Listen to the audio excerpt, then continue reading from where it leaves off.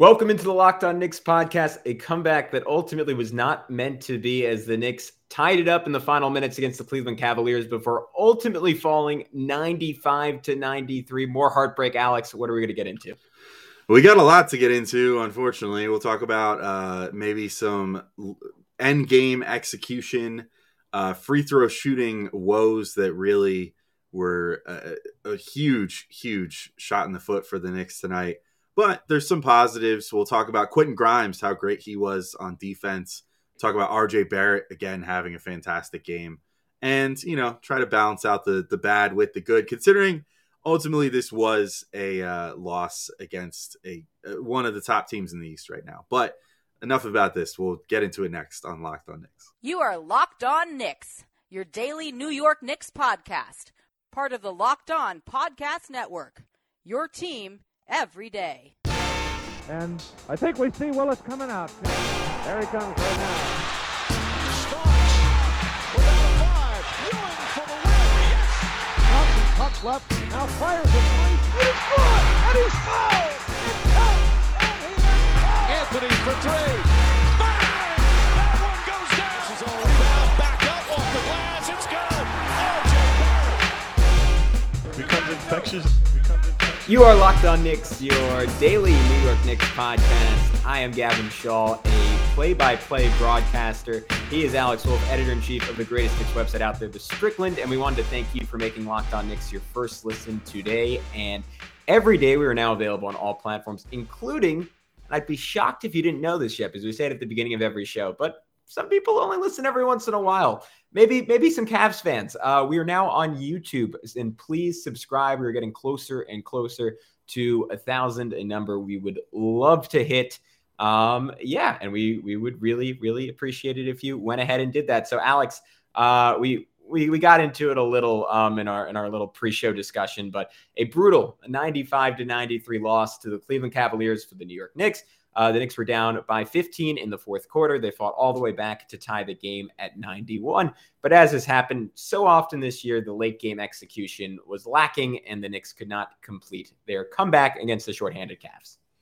Yeah, I didn't love what we saw at the very end of the game. Now, to be clear, that there is something to be said. The execution leading up to the final couple possessions was really good, including the one where, I cannot fault the Knicks at all for what happened with Garland's final shot. That was just awesome clutch shot making by Darius Garland. Of course, if you didn't watch the game, I hate to have to describe it in brutal detail, but the Cavs went up for an attempt at the rim. It bounces a little weird, and Evan Mobley is able to secure the offensive rebound. He kicks it out to Darius Garland, who pulls a shot fake, which RJ Barrett bites on, which why would you not? And then RJ actually recovered quite nicely, as well as he possibly could, with that sort of overshooting contest that he had, and manages to still kind of get a hand in Garland's face, but he gets off a corner three to put the Cavs up in the final minute or so of the game. But the Knicks, were not without their chances here, and I just think really didn't do well with them, Gavin. We were talking a little bit before we started recording, and the two things to me that stood out: one, you take a timeout after a missed free throw, which kept the game as a 2-point game when the Knicks had, gotten to the fouling for free throws stage of the game here. And so you're only down 2. You get a possession with, I forget exactly how many seconds were left on the clock, but plenty, 15 seconds or so, maybe even slightly more than that. And you advance the ball to half court. First off, they almost screwed up the inbound, and Quentin Grimes had to remind Julius Randle that he's allowed to go into the backcourt on this inbound, which Julius still didn't do on the next one. But the plan was essentially just get Julius the ball, which didn't make any sense, because then in the post-game comments, Tibbs said something to the effect when he got asked by Rebecca Harlow that, oh yeah, the plan was for RJ to get the ball and drive in towards the hoop and try to generate something there. What ends up happening is you inbound it to Julius Randle, who kind of just pounded the ball in the sand for almost 10 seconds, leaving not a lot of time left.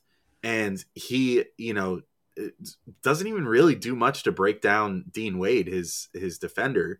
And then eventually sort of drifts towards RJ to pull his defender over a little bit, passes it to RJ, and then RJ has to take a pretty contested three because it was just kind of the best shot available to him at the time.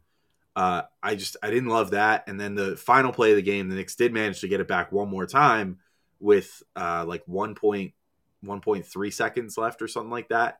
And so they get one more chance at it, still couldn't get anything going. They couldn't even get anybody open for that final play. And Julius Randle ends up getting it almost back towards like the upper logo part of the court and has to take a fadeaway 3-pointer from there. And it was just, I didn't love the execution, but Gavin, I don't know how you felt about those final two plays, but those are what sort of stood out to me. And mostly just because I think that after timeout plays and late game plays like that have kind of consistently been sort of unimaginative in the Tibbs era. And that this game, it really kind of bugged me because I really thought the Knicks deserved this one with the way that they played. Yeah, I thought the second to last play was the one that stood out to me even more so. Like with under two left, again, it's a tough play regardless. So yeah, right. Yeah. I mean, there's like people like Brad Stevens who are wizards at drawing up stuff in those types of situations, but those kind of coaches are few and far between. And even those coaches, like relatively low percentage shots. I honestly, not that I liked the setup of the second to last play, but I thought there was something there if RJ had just attacked the rim against Rajon Rondo. And I think it was a little bit of a case of hero ball, which you see at times, I think, plague the Knicks in these types of situations. Like you could fast forward 50 seconds back, and I thought Emmanuel quickly took a really bad shot with a minute 14 left in the game. I think there was 15 seconds left on the shot clock, and he just sort of pulled up for a 26-footer. And it's guys like, I mean, at least in my mind, like wanting to have the Kobe moment. And every 20 or so of those chances will get RJ hitting the fadeaway banker to beat the Celtics. But most of the time, those shots will not go in, and you'll be left sort of scratching your head. And I mean, look, given the way the Knicks offense is run this year, there's a question to be said. Like, is there something more efficient out there than an open, quickly 25-footer or a relatively open RJ 23-footer? And I guess you could say you don't know, but I thought RJ, I mean, he had a plus size matchup with Rondo. To your point, he was dominating this game in the third and fourth quarter, getting to the rim. I would have liked to have seen him attack the basket. Maybe you get a crash from Mobley and you get a dump off to Nerlens Noel. Maybe you get a kick to the corner. You could argue that Tibbs maybe should have taken Noel out for that play and had another shooter on the floor. And then you have a truly spread floor for RJ to attack, because RJ's calculus could have been, I could get right by Rondo, but then Mobley's going to be there to swat the shot.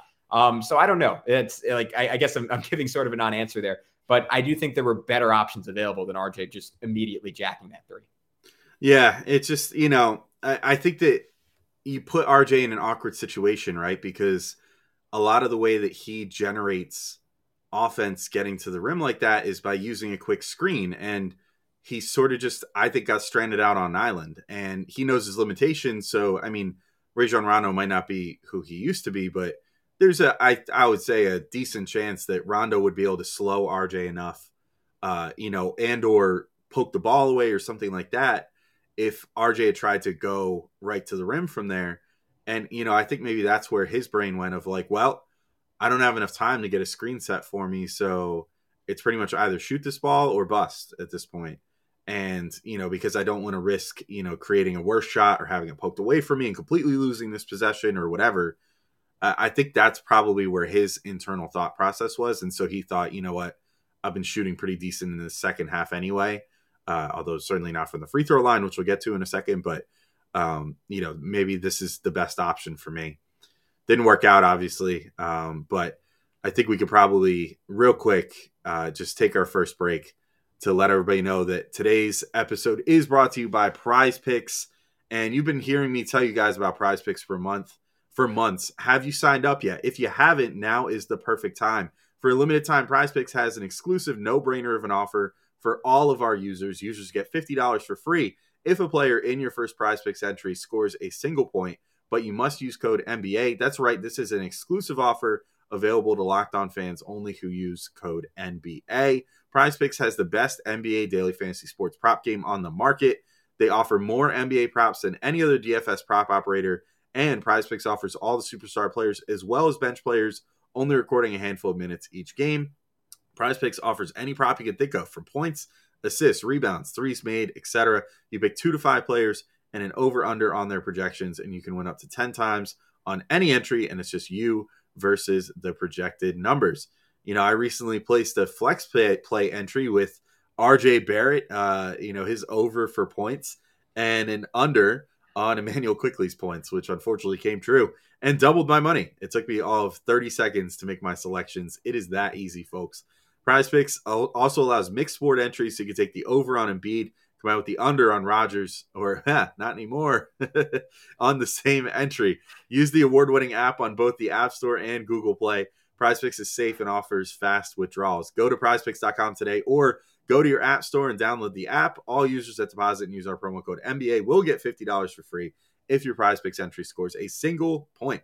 That's right. All users that deposit and use our promo code NBA will get $50 free if your first PrizePicks entry scores a single point. PrizePicks is daily fantasy made easy. All right, Gavin, I will throw it to you coming out of the break here. What do you want to talk about? I don't want to talk about late game execution anymore because that was painful. But I'm sure the pain is not going to start going away anytime soon. What do you want to talk about now? Yeah, I was going to say, Alex, I'm going to pile it on. I think again, I say this a lot, but a lot of times we say like, all right, the game was lost like on this missed shot at the end, and true. But I think this game was lost a lot earlier. This game was lost in the second quarter and a little bit in the first quarter when the Knicks transition defense was just putrid. And the Knicks defense as a whole, I hesitate to say it was the Knicks defense as a whole was really bad because there were stretches in this game where it was really, really good. And I thought in terms of like activity level and forcing turnovers, this was one of the Knicks' best games of the season. Like early in the third quarter, I think Breen threw out the stat that they had forced 13 turnovers and had 19 points off of them, which we haven't seen the Knicks do a whole lot this year. But in terms of their connectivity and their ability to, like, you always hear the phrase thrown out, like a great NBA defenses play on a string. The Knicks were playing on like the choppiest string possible. It was maybe like a weird, like twisted triangle. It was not a string. There was just no cohesion. And after they gave up all those layups and they finally fixed that, right, which has been an issue plaguing them all season where guys just don't run that. Like Evan Mobley in particular, I mean, got dunk after dunk after dunk.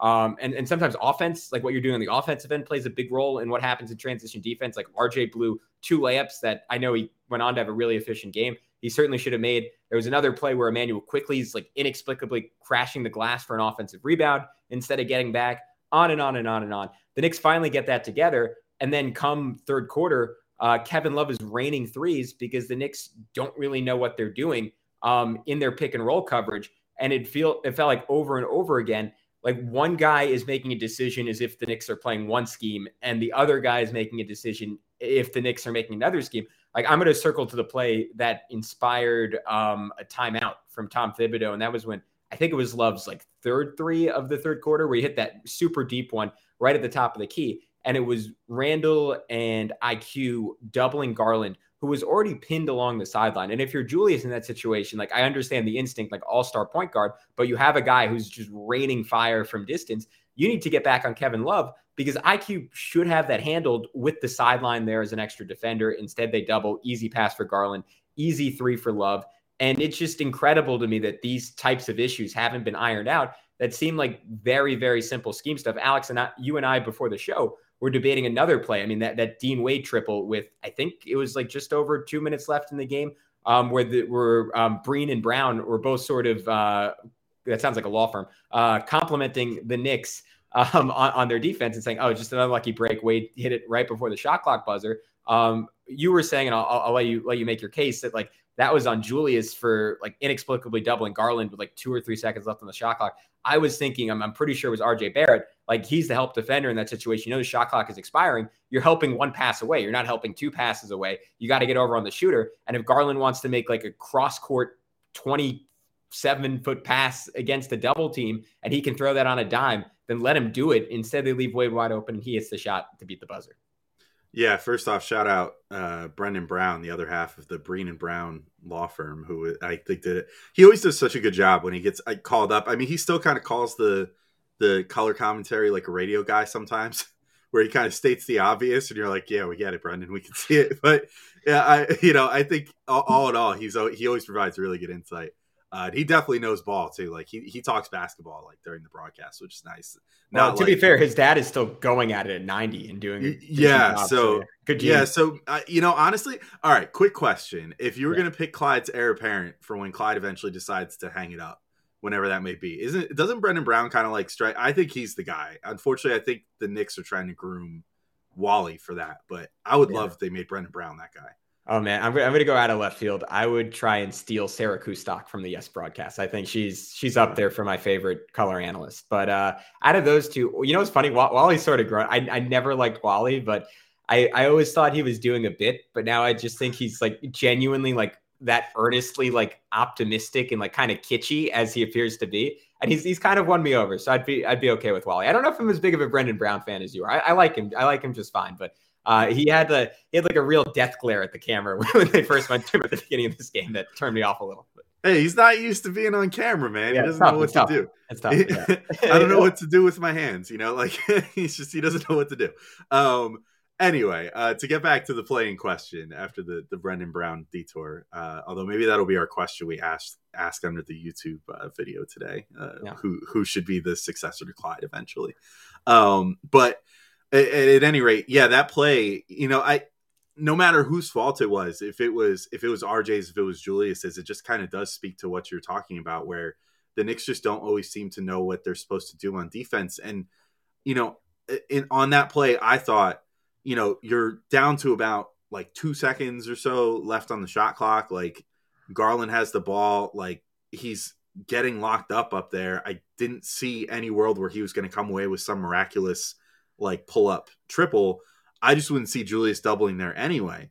So, maybe it was RJ's responsibility, but maybe RJ just kind of wasn't expecting Julius to go double there, because why would he? Like, they're about to force a shot clock violation, get in position for the rebound, hopefully, as long as Garland doesn't make some craziness, which he hadn't all game. He was up until that final shot. He was very, very cold for pretty much the whole game. So that's why I think it was on Julius, but I do agree, maybe RJ should have swung up to Wade then, knowing like, hey, only 2 seconds left. There's not going to be enough time for, Wade to make the extra swing pass to the corner. So my guy's effectively out of the play now. So I'm going to move up and try to get a hand up in his face. But like Wade also isn't a fantastic 3-point shooter, but you still just, you can't leave him wide open. He was pretty good in this game from three. So it's certainly not. And, bears a striking resemblance to Kevin Love from a distance. So like, maybe some of that juju rubbed off on him. I'll say, though, my other thing, and this kind of goes without saying, but the thing that the Knicks really need to figure out quickly, and then hopefully we could do the final segment all on positive things, because there were positives, I promise. But, like, the Knicks need to figure out this free throw problem, because now it is officially a problem. Like, there's no excuse for leaving 10 points on the table in a 2-point game. If they could have even made 3 more free throws, they literally win this game. And, part of that's on RJ. Like, as great as RJ's been playing lately, he's shooting. I looked up his numbers earlier today, and he, over this kind of hot stretch, like, which I just kind of filtered just for this month, he's been shooting like 43 or 44% overall, about 40% from three, and 67 or 68% or something like that. It probably went down after this game from the free throw line. It's just, it boggles the mind. I don't know how you could be a 40% 3-point shooter and struggle as much as he has at the line. And that tells me it has to be mental. And, everybody is. Julius is struggling from the free throw line. The usual suspects like Mitch, Noel, those guys are struggling. It's just, to me, if I'm Tibbs, you got to do something. You got to like go back to high school and do like the drills where everybody has to make 10 straight free throws before everybody can go home or something like that. Like anything, just get these guys, pump some noise into practice, get these guys ready for high pressure free throws somehow, or get their heads back on straight, because it's now to the point where, this game is the easiest one to point out. But if you go back and look at a number of their other losses recently, there were close losses. They left a lot of points on the table as far as free throws go. And that's got to stop if they want to, turn the ship around and maybe make some sort of run to close the season here. I'm in total agreement with you. And I think I thought Brown's like maybe his best point on the game was talking about RJ and saying, look, like if RJ has aspirations of being an elite guy, that's an aspect of his game that is going to absolutely have to come around. Like I don't think, or at least not in the foreseeable future, like he's ever going to be like an elite finisher at the rim. And because of that, he has to win with craft. And some nights craft is going to mean, like against good defenders, it's going to mean that you're getting free throws instead of layups. And if you don't pay those off, you're not like getting into like the 23, 24 point per game territory that I think we'd all like to see RJ eventually be at on a consistent basis. So fair point by you. Fair point by Brendan. Fair point. If you want to go make some money gambling, check out BetOnline. BetOnline would like to wish you a happy. Bet the under on the Knicks free throws every game. There you go. That's, I mean, if you're wise, you will certainly do just that. BetOnline would like to wish you a happy new betting year as we continue our march to the playoffs and beyond. BetOnline remains the number one spot for all the best sports wagering action for 2022. New year and a new updated desktop and mobile website to sign up today and receive your 50% welcome bonus on your first deposit. All you have to do is use our promo code LOCKEDON to get started. From football, basketball, hockey, boxing, and UFC, right to your favorite Vegas casino games. Don't wait to take advantage of all the amazing offers available for 2022. BetOnline is the fastest and easiest way to wager on all your favorite sports. BetOnline, where the game starts. And with that, Alex, we are back on Locked On Knicks. One final segment. Good vibes. All good vibes. We've gotten the negativity out of the room. And if we're going to talk positive, let's start off with a guy we were just going after a little bit. RJ Barrett, 34 minutes, 24 points, 5 boards, 4 assists, 2 steals, 9 of 16 from the field, 1 of 4 from 3, which means, again, all positive. He went 8 for 12 from 2. I will not reiterate his free throw numbers, but another really good RJ game, and another game where, again, he showed off that combination of like athletic ability, like consistently getting to the rack, getting free throws, making plays in transition, multiple like really nice plays defensively, like jumping passing lanes, like having active hands. And then just like the craftiness, like my 2 favorite plays from him in this game came pretty late on, like where he got Evan Mobley, who, as we've noted on previous podcasts, already one of the best defenders in the NBA as a rookie, and did what has turned into a quintessential move for him, where he does the spin into a pump fake, into a step through. And that just seems to torture like bigger players, just because it's like a rare instance where RJ, who's pretty tall in his own right, actually has leverage and the ability to get under a guy's arm. He did sort of the same thing against Dylan Windler, where he just beat him to the rim and then finished with the left hand on the right side. I continue to love everything RJ Barrett. I know there have been moments like over the last like 10 or so games, like he had like over the next 3-game losing streak, all of a sudden he wasn't that guy anymore, but we're starting to see a more consistent picture emerge of a guy who knows how to impact the game. And I saw this graphic today where they were outlining his stats with Kemba and without Kemba. And he's just been an infinitely better player when Kemba Walker sits. So whatever's going on with that explicitly, I have some ideas, but we've sort of talked about them already in the pod, so I don't need to re-get into them. Credit to him, I guess, for overcoming the presence of Kemba Walker in the starting lineup and still finding a way to have a great game. Yeah, and I mean, the thing, those 2 finishes were exactly the ones that stood out to me too. The one where he was going right and then somehow went under Windler, but then finished with his left. I watched like 2-3 replays of it, and I still could not figure out how he managed to make that work. It looked like he was going righty scoop, and instead switched it to his left hand and somehow puts English on it, going the reverse way of how your hand would normally go there, and gets it to go high off glass and in. I'm just like, the touch is getting insane with him on those high glass shots, and you know, it's still, to me, it's just so mind-boggling, like that he's one of the youngest players on the Knicks, still almost mathematically the youngest guy. I think Grimes has him beat by like 2 months or something, but almost the youngest guy on the Knicks. And it plays like late career Vince Carter, like the way that he just gets into the rim, gets to the rim, and the way that he finishes around there, where he doesn't really get vertical at all. He kind of just does everything where he just is getting under guys and using his strength to sort of bully these guys that are 6-7 inches taller than him and still finish around them. It's really impressive to watch. Also the one with Mobley, Mobley, that there was obviously concerns coming into the league about, his weight and his size and everything. And so he's still not quite there as far as being at his final size, obviously, because he's still a rookie. But, we've seen RJ do this not just to Mobley, but to bigger guys like Miles Turner and stuff too, where he's gotten so good at, with that patented move on the inside now that, like you said, just kind of puts these bigs in the torture chamber where they're not sure when or where or what he's going to do. If he's going to pull back for that little fadeaway, if he's going to try to just kind of duck under their arm and just go up for a layup. He has all kinds of different tricks for them, but especially on Mobley, it was really stark seeing just how strong he is. And, the fact that he's got the strength of someone probably 6-7 inches taller than him in the frame of a guard forward type player like 6'7", which is really awesome.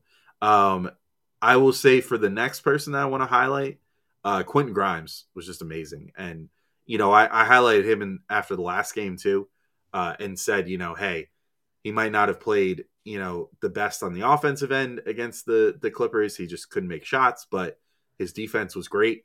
This game, both ends, just phenomenal. I mean, you want to talk about Darius Garland having as bad of a game as he did, which, just to go over his stats, 6 of 19 shooting, 1 of 6 from 3. Obviously ends up with a double-double, 13 points, 12 assists. But he's playing fantastic this year. He's still going to, influence the game positively because he's learned how to do that. But Grimes, I mean, in the one-on-one defense with him, there was not a screen that the Cavs could set that Grimes could not get skinny for and get around. And he just stuck to Garland like glue. And it was a beautiful sight. I mean, no matter who he was matched up against, but down the stretch, it was Garland. He was the primary defender on Garland down the stretch. It was just amazing to watch. And then the shot making from Grimes too, in this game ends up shooting 4 for 7, 4 or 6 from 3 for 12 points. He's a team high plus 21 off the bench. I mean, he earned every single one of those plus 21s in his 24 minutes out there. And I thought that, I mean, as great as RJ played in this game, I think if I was going to give out a game ball for this one, and we'll talk about Obi, I'm sure, in a second too, but if I was going to give out a game ball for this game, it would go to Grimes. I just thought, I mean, he's really turning into a special defensive player right before our eyes. And he's only a rookie still. So, I mean, presumably he can only go up. And I would already say that he might, at this particular juncture, already be the best defender on this team without much of a debate for anybody else right now. At least on the perimeter. And I saw a guy, Ariel Pacheco, making this case, and I'm with it. And you and I we've been on this bandwagon for a long time. Like, I certainly wouldn't mind seeing him in the starting lineup and Fournier getting some run with the bench. I would still argue that would help Fournier and really like unlock the aspects of his game that have been suppressed. And I think tonight was a good example of like when Kemba's healthy too, there's just not enough. Like there's one ball, there's not enough time, there's not enough possessions to really get Fournier going and get him touches and like in the ways like he likes, like going to the rim and like getting him little floaters and stuff. While Grimes is just, I mean, he's lower maintenance, right? Like he's who Tibbs craves to play off of Julius Randle. He's rich man's Reggie Bullock, or will be rich man's Reggie Bullock. He's certainly not there defensively yet. As good as he is now, I'd still say Reggie just because of that veteran savvy's ahead of him. He's a better shooter already, and the stuff he does off the bounce, like the passing, like again, like it feels like every game he throws a pass that make your like eyes just go like whoa. And like he had the little slip to Obi Toppin for the double pump finish. And it just, I mean, he's point guard instincts because that's the position he played a good chunk of his life. And I feel like I'm repeating myself, but every time I watch him play, I'm like, oh, this dude's like a little better than I thought he was. And like, I don't know where that stops. Like we might, I know for a couple of seasons, but he is certainly a reason for optimism in what has been a tough run for the New York Knicks. And you mentioned Obi Toppin, another reason for optimism this season and tonight in particular. 15 minutes, 13 points, 6 boards. Most importantly, 3 of 4 from distance. And I put this out there on Twitter, and Prez, who would be the reigning expert on Knicks player shooting forms, backed it up. I said, has Obi changed his form 3 times this season? Like a lot of people respond, like he changes it like 3 times a game. And I've certainly seen that. And I can empathize with that because I definitely do that when I'm playing basketball. Like if I make a shot, like a little weirdly to start a game, I'm like, oh, I wonder if that's how I should always shoot. And I feel like that's not something a professional player should do. And we see that from Obi a lot. Tonight, I think it looked good because it was very simple. Like his base was just stable every time. And normally, like most shot coaches will tell you, like it shouldn't be all arms, but I thought he just had enough like stability and consistency in that he could just sort of flick the ball. And normally it looks like he's really like thinking about every aspect of his shot. When you're doing that, not a lot of them are going to go in. And I thought by simplifying, he found a lot of success in this game. And then on top of that, I mean, the activity around the rim, like beat Kevin Love on a closeout for his first bucket of the game. And then I already mentioned the double clutch cutting off of Grimes getting trapped. So nothing like insane or like spectacular for Obi, but this is the guy who could be playing a lot of minutes for the Knicks. He doesn't need to shoot 75% from three, but if he can shoot 35% from three, we've said it a bunch of times, but that totally transforms who he is as a player. Yeah. And, the other thing too is I just kind of felt like this game of all games, and I guess we sort of say this all the time, but this would have been one of those games where I would have thought that playing him and Randall would have worked pretty well together. And, you mentioned like right at the end of the game, that would have been great to put Obi out there just to like fully space the floor. But I thought that Obi could have realistically played with Randall in this game because they were both able to get what they wanted on the rebounding end of things. And like the Cavs, other than when they had Kevin Love out there, who, I mean, still to this day, even at his advanced age and everything else is still, I mean, he had 20 points, 11 rebounds in 24 minutes, in this game. He's still a great rebounder for his age and depleted athleticism and everything else. So it may be a little difficult against him, but, because of the fact that Jared Allen wasn't playing in this game, Ed Davis is not super imposing. And, Mobley, as I already mentioned, is still kind of, he's a good rebounder, I think, given his dimensions, but his dimensions are favorable to a guy like Obi Toppin, who also doesn't have the most meat on his bones and struggles to sort of physically command rebounds, so that's where Obi can, not have to worry about getting boxed out into oblivion and can just worry about like, okay, can I get higher up than Evan Mobley for a rebound? And, we've seen Obi, in this game, even in 15 minutes, snatch down 6 boards. That was, I think, a really good rebounding performance from him too. I hope maybe Tibbs sees the light one of these days, but I think that now that it seems like the center rotation is finally getting healthy, and like, honestly, shout out to Taj Gibson and Nerlens Noel, who I thought both had pretty good games in this game as well, at least given their limitations. Noel still is basically a 0 on offense, but really was able to do some stuff on D for the second straight game and looks a lot more spry. But I thought this would have been the time to maybe give Obi a little try as a small ball 5. And once again, just for whatever reason, the Knicks are not trying it. But Gavin, I don't really know if I have anybody else that stood out to me positively. Just mentioned Noel and Taj. I am really happy that Noel seems to kind of have his groove back and is back to looking physically imposing again. Like he can get up now again. Like I did notice the one thing that was different with him in this game that maybe showed through a little bit in the Clippers game too, but was a hallmark of last year was he sort of had his like kung fu movie, like Just Bring It style back, where it kind of seems like he lays in wait. And then at the last moment, as guys start coming in, goes, oh yeah, try me, and jumps up and tries to block them. And he didn't succeed with any blocks in this game on the record, though I thought I remembered him getting one, but he succeeded in altering a ton of shots that way in this game. And I thought that was great to see from him. Yeah, the Knicks, I mean, they got a layup on one play, literally just because he jumped straight up in the air and Garland freaked out and basically threw it off the top of the backboard. So I think it was good to have him back. And I mean, part of what really benefited the Knicks is the Cavs didn't have Jared Allen. They didn't have Lauri Markkanen in this game. Crazy that the Cavs are missing, I mean, like 3 starters when you include Colin Sexton, and they're still this good. So shout out to the Cavs very quickly. But yeah, I thought Nerlens like held his own, and my concerns about like Mitch being out were a little overblown. If Mitch continues to miss time later in the week, I think again, Nerlens will get some real challenges against Giannis and Bam, but that is a conversation for another day. Alex, unless you have anything else to add, I think we can wrap up right there. Nope. I think that's it for today's episode. I did just want to let everybody know that the NBA trade deadline is Thursday, February 10th at 3 p.m. Eastern, and Locked On NBA will be covering it live from 2 p.m. to 4 p.m. Join Kim Becker, John Corrales, Locked On Fantasy Basketball host Josh Lloyd, and NBA veteran Antonio Daniels, and maybe us if the Knicks make a trade, and get analysis of every blockbuster move. Subscribe to Locked On NBA's YouTube and turn your notifications on so you know when they go live.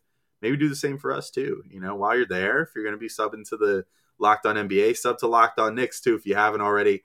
But until next time, thank you guys all for listening. We'll be back with, speaking of trade deadline, some good trade deadline approaching content, because we know that everybody's thirsty for that sort of stuff right now. So we got some of that coming up this week, plus a couple more game recaps. Loaded week for you guys this week with probably 6 episodes. So keep your ears out, keep your eyes out if you're on YouTube. But thank you all for listening, and we'll talk to you all next time. Peace out.